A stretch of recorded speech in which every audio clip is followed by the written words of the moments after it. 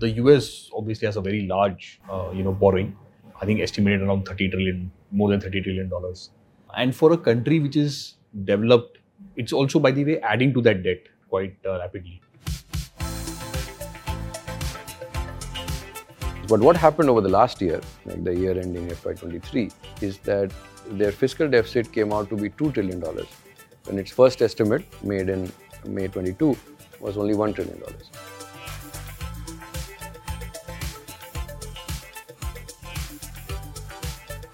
In China, what they did, they gave a lot of debt. So it was, in a way, socialized losses and privatized gains.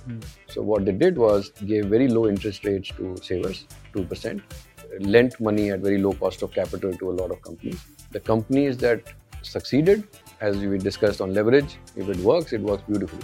So in very short space of time, they had hundreds of billionaires. Right. But if the loan doesn't work, then the losses are absorbed by the banks and in a way by depositors. The problem I think they are also into is that this is, contrary to theory, a pro-cyclical fiscal deficit.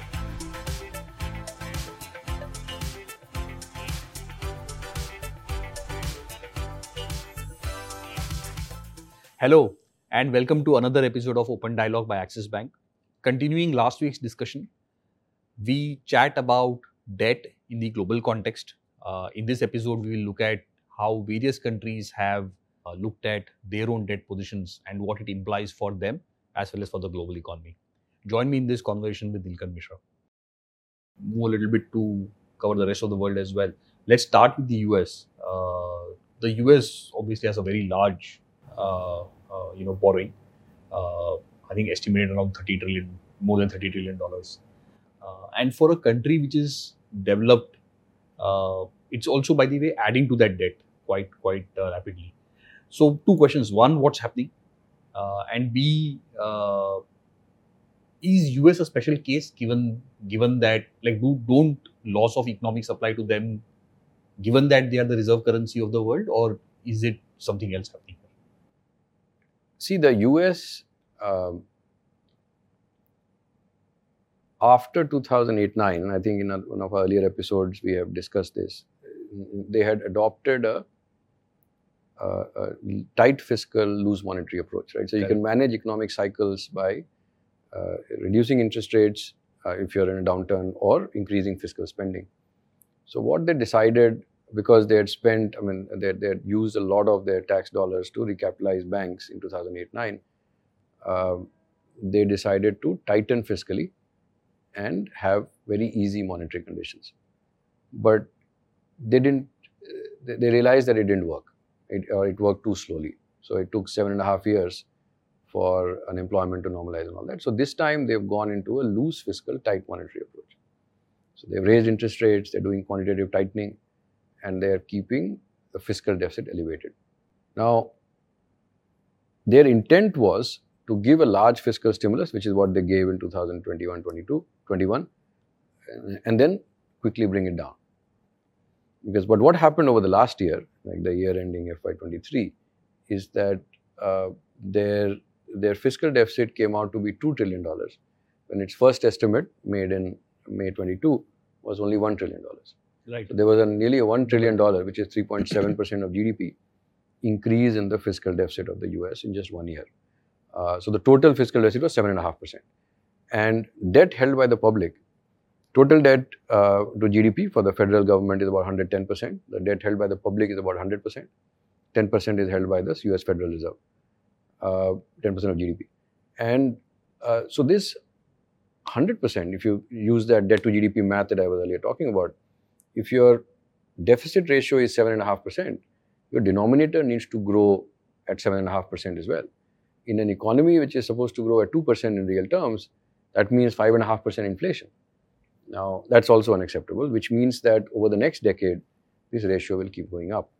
The problem I think they're also into is that this is, contrary to theory, a pro-cyclical fiscal deficit. Right. So as we discussed earlier, fiscal deficits are used by governments to manage economic cycles. that if there is a downturn, then you increase the fiscal deficit. This government has been having a 7.5% of GDP fiscal deficit with unemployment at a record low of 3.5%. So if the economy goes into a downturn and a recession, and recessions are quite common over 5-7 years, then your fiscal deficit will expand even more. And there, your denominator doesn't grow, so the debt to GDP starts to grow up even faster. So they are clearly on an unsustainable debt path. Right? So at some point, they will have to get into what we discussed earlier, which is financial repression.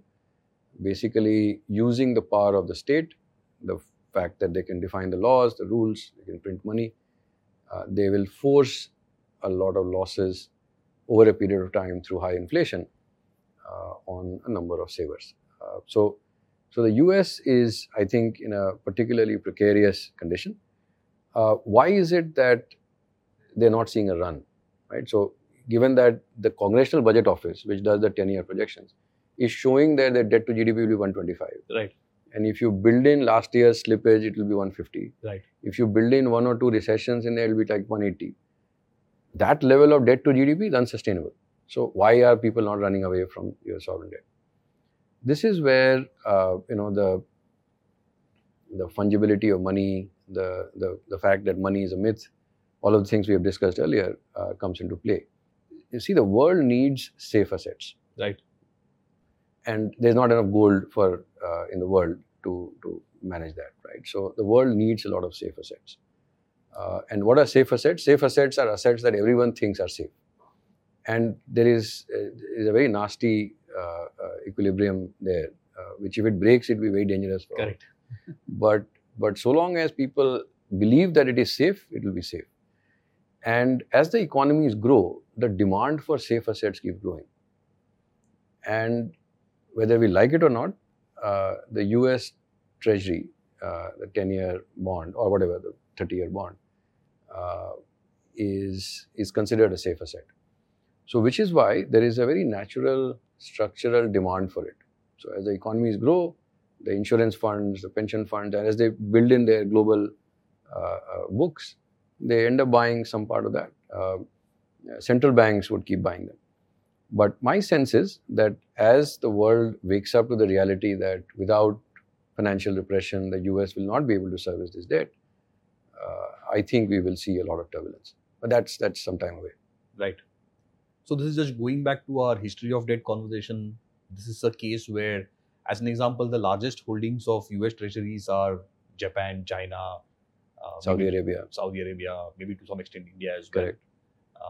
And particularly if you think of China, India, these are poorer countries. And so here the poor country is financing. Yeah. So it's actually the reverse of what. No. It's no different from us demanding a poor person be using deodorant and use starched clothes and ironed clothes when just to be accepted in a setting where he or she can earn money. Right.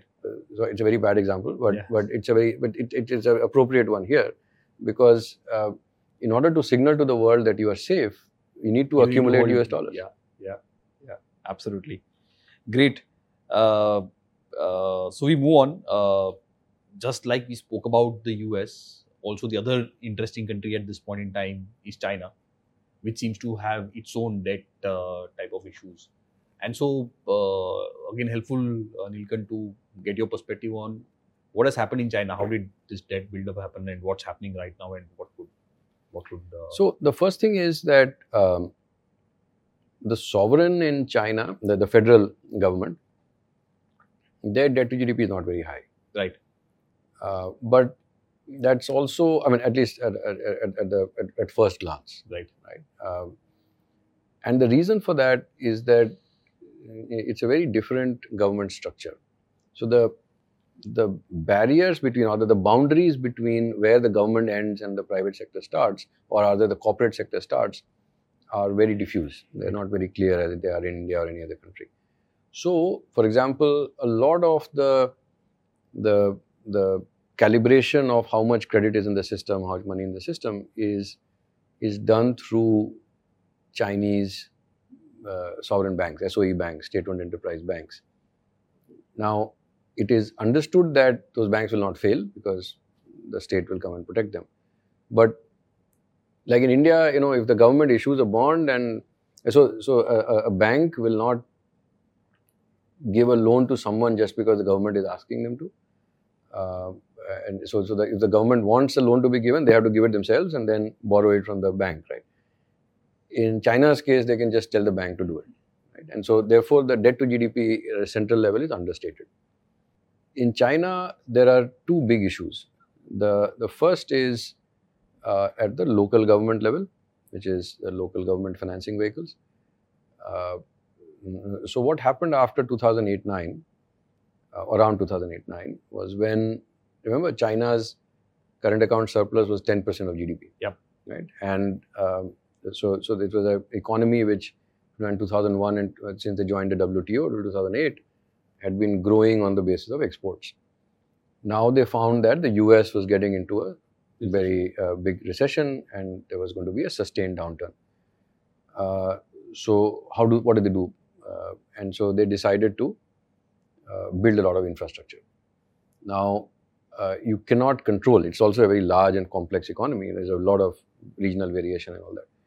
So what they did was they gave a lot of freedom to the provincial governments to build infrastructure. So these were financed through local government financing vehicles. And so a lot of the debt, in fact, there are estimates that I just read a paper that some Chinese scholars have found that this debt is actually 50% higher than what IMF had estimated. So just local government financing vehicles Okay.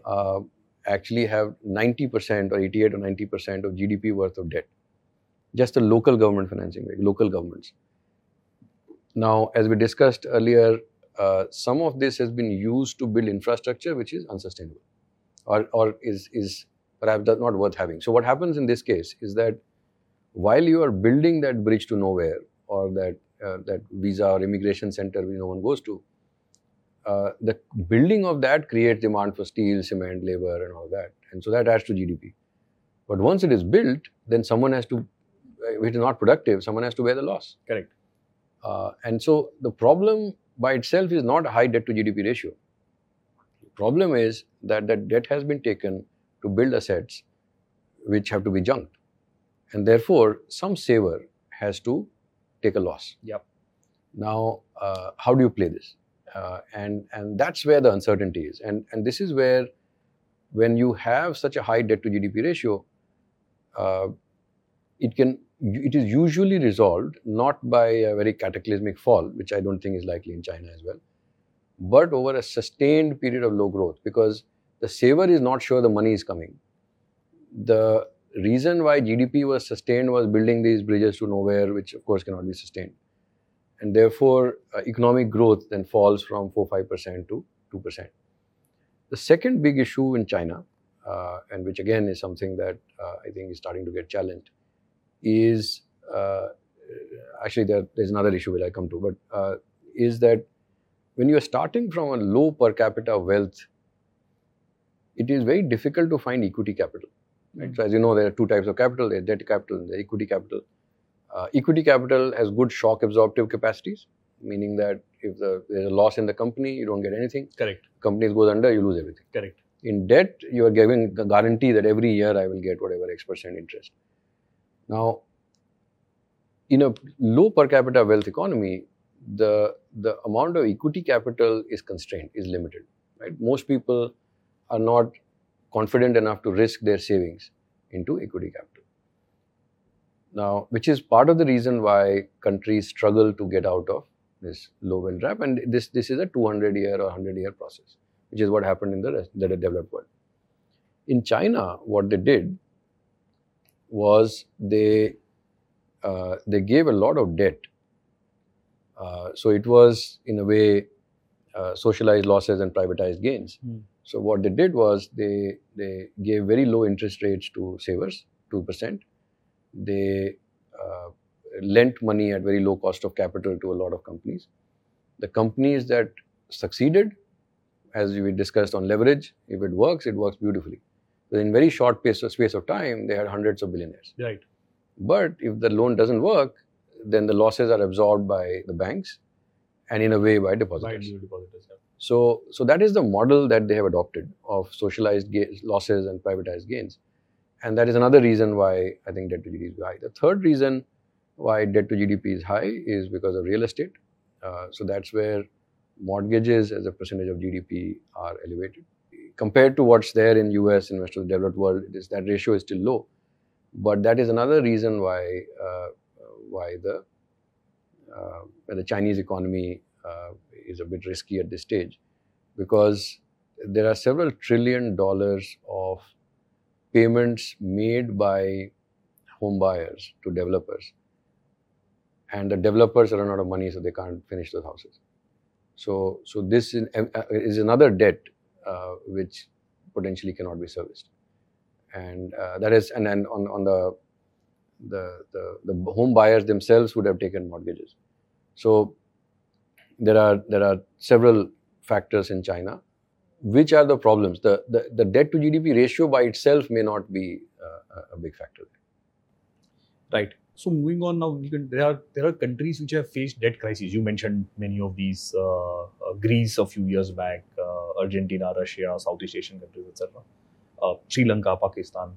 So just talk us through what happens. Like you explained how the debt build-up happened and how they came to a certain level. But then also there is a process that happens once the crisis hits and, let's say the country comes back to normalcy. So what is that process and how does it look like? What happens in that? So let's take a country which, let's take Sri Lanka, right? So they built these giant port, a lot of highways, and the necessary revenue didn't come through. And there were other accidents and other bad policies, and of course the civil war and lots of other things which their potentials, the primary source of income was tourism, that didn't happen. And COVID hit it and all that. So and then that ill-advised move to organic tea farming and all that. And so all of those things happened. Now, as a result, when it came to make the payment, because see, the funding that came for the port or the highways was in the form of debt. Right.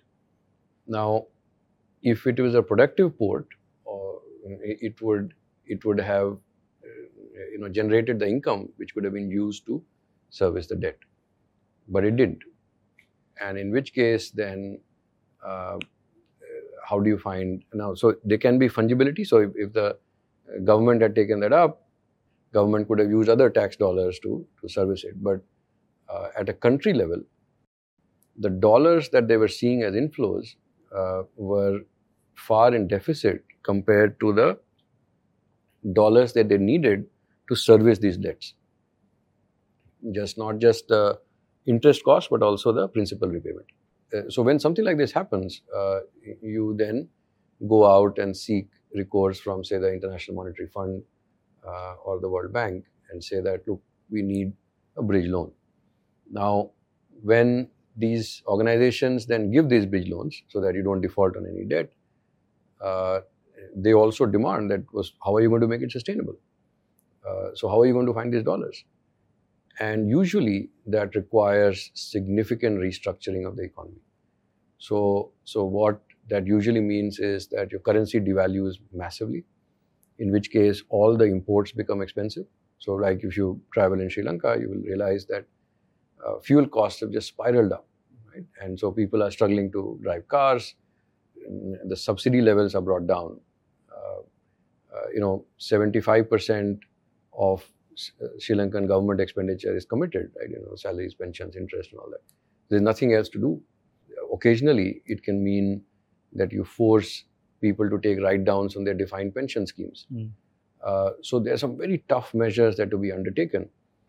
In a way, you can think about this as an organism that grew too big and then has to be brought down to size. What used to happen in Greece very famously, that people would retire at 53, 54 and then draw pensions for 30 years after that, and very comfortable lives. There was significant tax evasion. and people were just not contributing to the sovereign. So there was a very forced curtailment of government salaries, like what's happening in China as well now. And it's not to default, but as the local governments are running out of funds, they are slashing the bonuses of government servants, and that's also driving consumption down. So the whole process is that you keep, so suppose you kept taking on debt, you kept building things, suddenly then the project gets over, or the projects get over, and you realize the income is not coming through. And so effectively you have to go back to the earlier level. And so there is a very painful process of downward adjustment to incomes. Some of it could be by the devaluation of the currency, in which case your ability to buy what is international drops, falls down. And so you go through a painful multi-year process of, and human brains are remarkably adaptable. So in 2-3 years, the people's consumption, expectation of what is a good quality of life, and so on and so forth. And if these policies are implemented wisely, then the economy, like Greece is one of the strongest economies in Europe now, right? So if you implement some of these reforms wisely, you shed the flab, you don't cut the productive assets, the politics of this process is managed well, then the economy can start rebounding very quickly as well. Right. Great. So in this case, it's a painful process, which I guess impacts again a lot of the common folks, right? The common taxpayers and savers and so on and so forth. But it's almost like, I mean, to use another analogy, somebody who's grown very fat and now has to shed a lot of weight so that can become more healthier, more productive, correct. And then can continue to do better. Fantastic. So now in the context of all this, Nilkant, one final question on the national side, which is, if you take all of this into consideration and you look at the fact that India is rated BBB minus, which is the lowest rung of investment grade across rating agencies, right? And the US is, like, even after the downgrades, it's AA plus, and China is E minus, I think, if I'm not mistaken. So what explains this? I have my personal opinion. A simple answer is bias, right. but I'm sure the rating agencies will have a different opinion. If I was to put myself in their shoes, I actually honestly struggle to understand this. So even in their shoes, yeah. But I would say that, look, the debt to GDP is high. Yeah. So at 82%, the vulnerability or the risk that you go into one recession, suddenly it's at 90%, right. And then you very quickly get into a debt spiral, is very high. So that's something that I think needs to be kept in mind. Second, the politics in India, and especially if you see a large number of states getting into, so as we discussed earlier, at a state level, because the deficits are capped, it's always a quality of expenditure problem, never a quantity of expenditure problem. But the risk that if, say, some of these parties were to start implementing these schemes at the central level and become very fiscally profligate, then very quickly your debt to GDP can just go through the roof. If the political platform or the political slogan is redistribution, and that guaranteeing a certain amount of funds per month and free this and free that, free electricity and free bus rides and all of that, is the way to win power, then at least at a fiscal level, sustainability becomes a big issue. So while I think that given our rising tax to GDP ratio and our sticking to the commitment of the fiscal consolidation path, as well as very healthy underlying trends in GDP, right? That our nominal GDP growth is going to be in double digits for at least the next 3 to 5 years, makes us, at least incrementally, our fiscal situation will improve, not worsen, is something that I feel quite comfortable about. If I try really hard, perhaps I can see some perspective in keeping our rating so low. But to be honest, I mean, at a similar, and if you think of India as an emerging market with a fragile politics and all that, compared to other countries that are emerging markets, our debt to GDP is high. Right. The reason why I think it is less of a risk is because all of it is domestically funded. So the risk of default is very low. The risk of financial repression to pay it off is reasonable, but perhaps if you use a very simple comparison of Brazil is at a much lower level, or Mexico is at a much lower level, and all the emerging markets are much lower levels of debt to GDP, then why should India be at 80%? And therefore, we'll keep India at a lower rating. Perhaps that's the logic being used, but honestly, I don't think still that makes sense. Fantastic. Great. Thanks a lot for that conversation, Nilkant. We discussed a range of topics. So starting with a very interesting historical perspective on debt and how debt actually is a great tool to ensure productive deployment of resources so that the economy as a whole can benefit. Okay. And so debt, when used in the right amount, can be a very powerful tool. Yes. When debt becomes unsustainable is when it becomes a huge problem, because debt increases risk, and risk benefits on the upside, and it benefits more on the upside, and similarly it hurts more on the downside. And so the amount of debt and ensuring that it is sustainable is something that needs to be kept into consideration.